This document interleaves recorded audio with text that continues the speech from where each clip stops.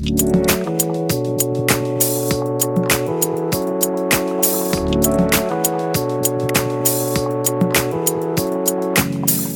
to the MedMan Podcast, a podcast focused on helping you level up your practice. I'm Jesse Arnoldson. And I'm Jay Holmes. Through interviews with some of the most successful leaders in the industry, we help uncover resources, tools, and ideas to help you level up. Thanks for tuning in, and we hope you enjoyed today's program.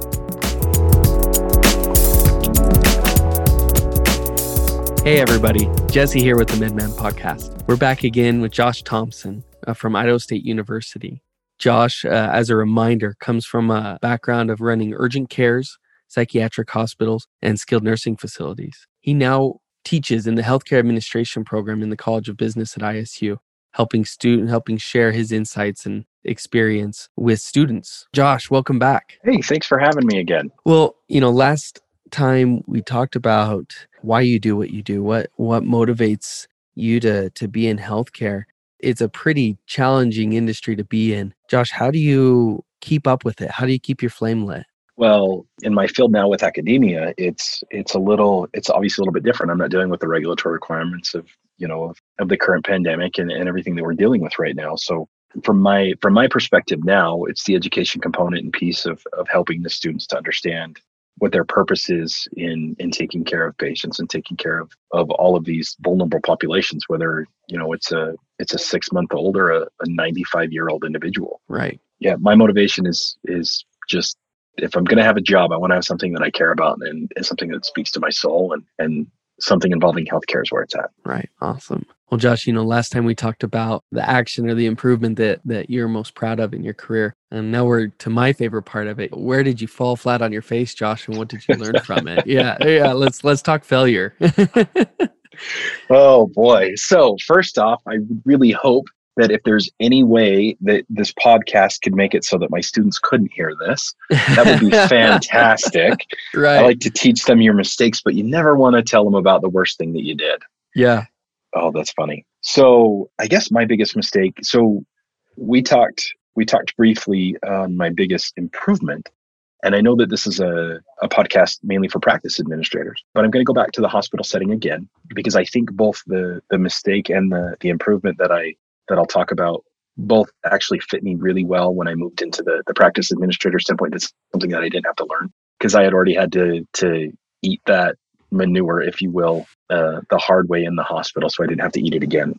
The biggest mistake that I made when I was working at that psychiatric hospital, and I was told to fire everybody. My improvement was that I didn't fire people. The other part of that is we are all highly regulated in hospitals and in nursing homes, and there's regulation in private practice and in urgent cares, and we always get to deal with those. What I was told is that there were no fundamental problems in the process of the hospital, and that I needed to focus my time on the nursing home. And so, as we discussed earlier about the letting people go, I focused all my time in that nursing home, and I really didn't focus a ton on the hospital, not nearly what I should have. I focused on the people, but I didn't focus on the process. And my process was flawed. Jesse, 2 weeks after I got there, we had a state and a federal survey come in, and I got 57 tags, which, for those of you that don't understand, that's about 5 times as many as you should get if you were a kind of difficult building. What a great way to kick things off, right? Yeah, I'd been there for 2 weeks and that happened. And this is a great example. Survey comes in and they had asked, this is a psychiatric hospital, and they had asked me for my organ transfer paperwork. And I said, we don't need to do that. This is a psychiatric hospital. And the surveyor just walked away. And they'd come back and they'd ask me for things. How is your plumbing fit for surgeries? And my response would be, this is a psychiatric hospital. We don't have to do that. I didn't actually look into the regulatory requirements, Jesse. Mm-hmm. In the state of Idaho, psychiatric hospitals are surveyed or audited exactly like a regular hospital. And you have to have the paperwork and the process, whether you do it or not, available. So we didn't have a transfer agreement with somebody who actually can take organ donations. We didn't have a backflow valve in our plumbing to make sure that blood didn't get into the main water system in the rooms, which still in my mind sounds funny because from a common sense standpoint, well, that makes no sense. We don't do those type of things. Right. But my perception was exactly what I was told. And I didn't look into it and I didn't verify the information. Not saying that you can't trust people, but it's not what you expect, it's what you inspect. And I didn't inspect. Right. So, Jesse, 57-page survey is the equivalent of 6 months of paperwork. Ooh. I had some pretty long days and long nights for that first 6 months. On top of trying to fix the culture, we had to write policies and procedures for pretty much everything. Luckily enough, I had contacts with places like the University of Utah that provided a lot of information for like the organ transplant stuff. And we were able to skirt a lot of the surgical stuff. I did have to have a plumbing company in and basically change our entire plumbing system to the tune of $25,000 within a week so that we could actually keep patients in the building. So there were a lot of things that we had to do, but my biggest mistake was reacting to issues that were perceived without taking the time to actually look into them. Right. I was reacting to the fact that we didn't need to have those because this is what we are, when in all reality, no, these people were the experts and they were right. And I needed to heed the original warning and ask questions as opposed to make statements. I learned a lot that day. I learned a lot that week. And it transitioned substantially into the urgent care setting.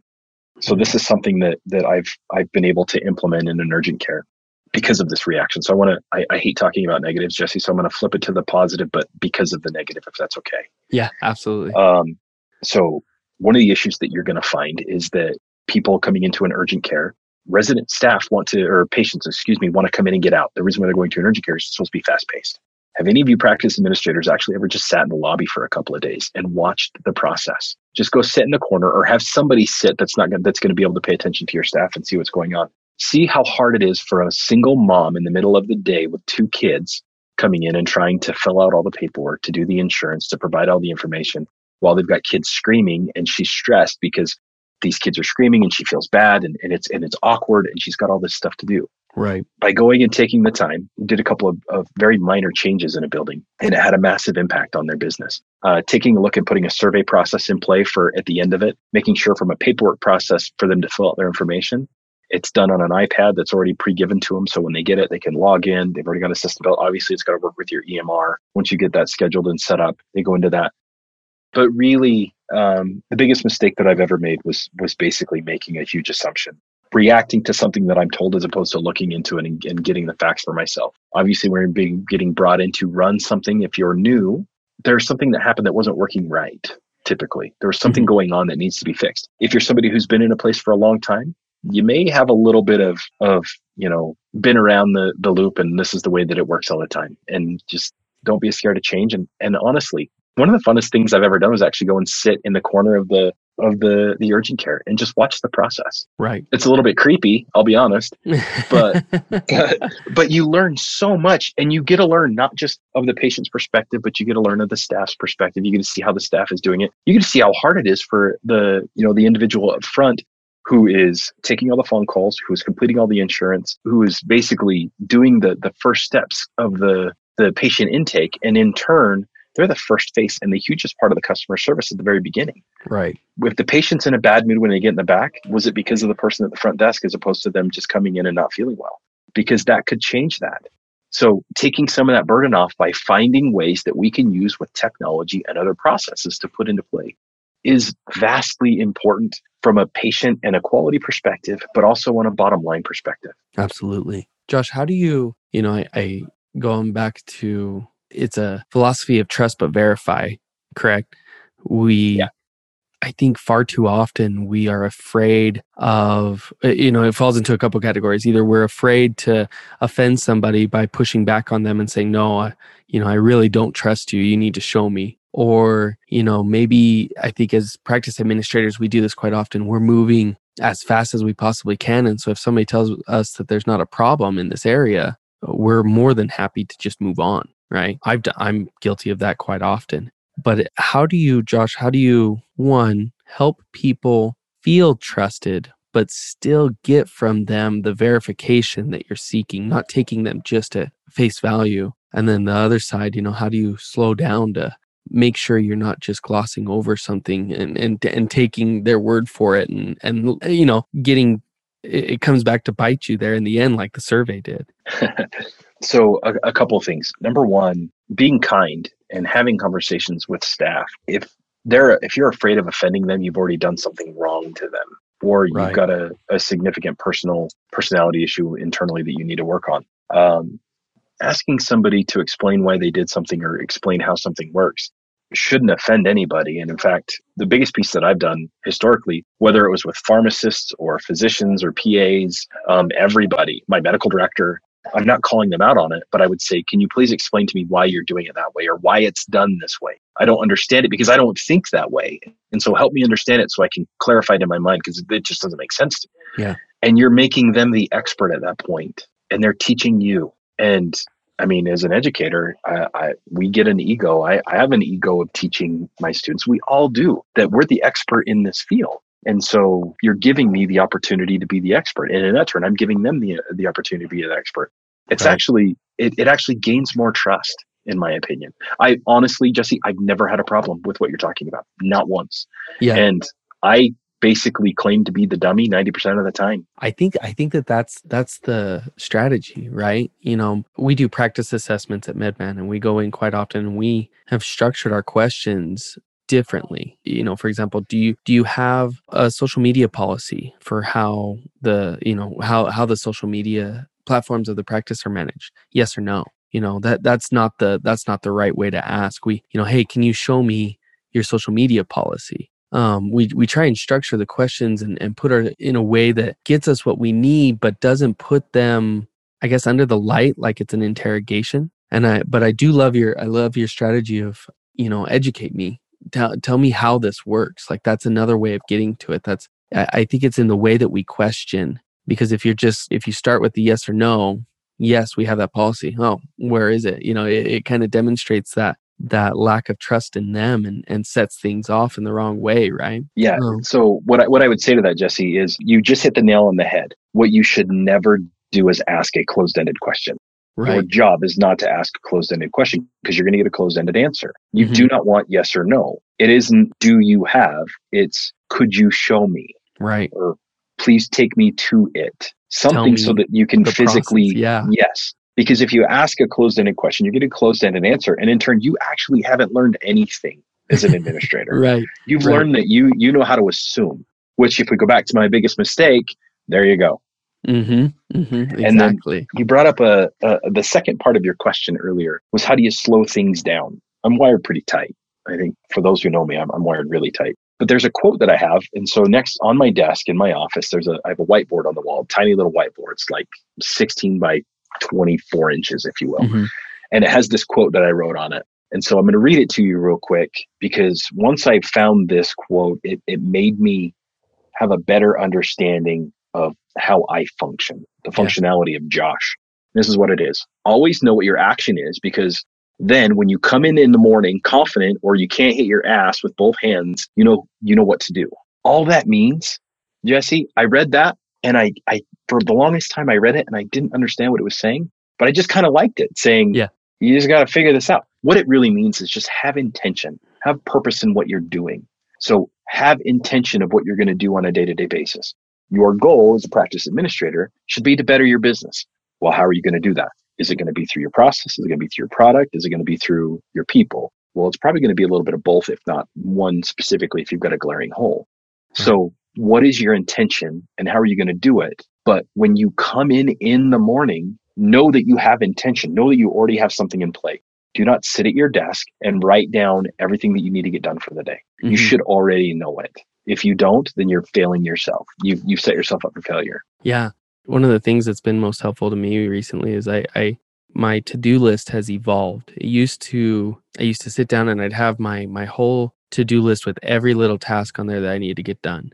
And while I still have that, it's more of I've moved on to what are the things that have to get done today, the 2 or 3 things that are just big rocks, right? I'm not going to focus on every single little pebble right now. I'm going to focus on these big rocks. And when they're done, or if I have a spare minute, then I go to my tasks and I start checking those out, just so that I make sure I don't forget about them. But it's, if you let the day dictate, what you're going to work on, you're never going to make progress. And it's just, whether you're in a clinic or the hospital setting, it's never going to let you just have time to work on the important stuff. You have to really, like you said, go in with purpose and intent and make sure that stuff gets done. And make sure that it's your process. Mm-hmm. Because I used to have, I've actually still got it on my desktop. I can see it. It called it my daily task list. And it had everything for my patient information of how many patients we were taking care of the prior day, all of my financial information, all the personal things that I had to get done from a personal standpoint,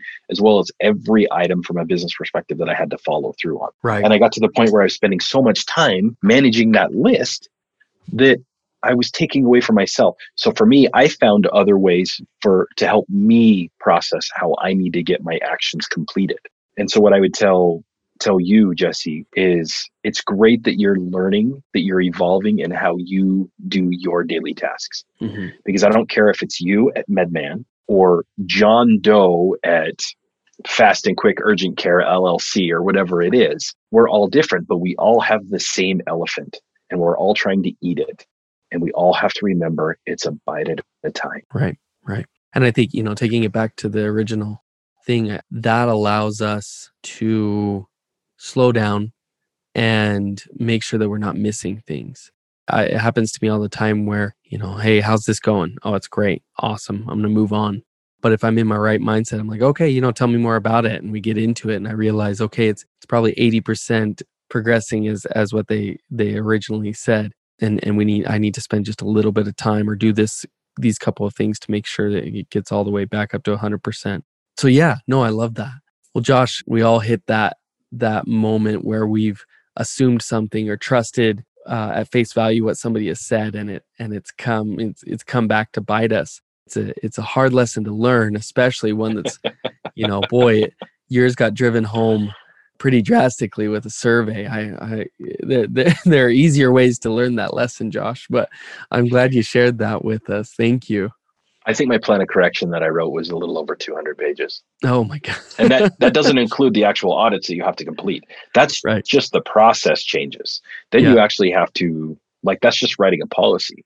Then you have to actually fulfill what you're saying you're going to do and then prove that you did it with documentation. Right. I can tell you, I know that I had to FedEx the stuff. I remember that. And I think it was over a ream of paper. Oh my gosh. So when I say it's a big mistake and it may not sound like that big of a deal, something that small can get that big real quick. Right. Well, I hope, thank you, Josh, for sharing your insights. And for listeners, what's the saying? A smart man learns from his mistakes. A wise man learns from the mistakes of others. That's the purpose of this MedMan podcast. The second episode of every interview is to allow us to learn off of the backs of others that have come before us that, so we don't have to experience that drastic or that painful of a learning lesson or of a learning experience. Thanks again, everybody, for tuning in.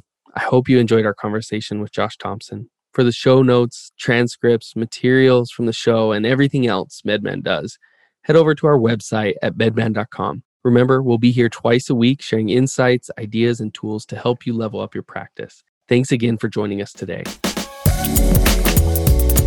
Thanks for tuning into the MedMan podcast. We hope you enjoyed today's featured guest. For the show notes, transcripts, resources, and everything else MedMan does to help you level up, be sure to visit us at medman.com.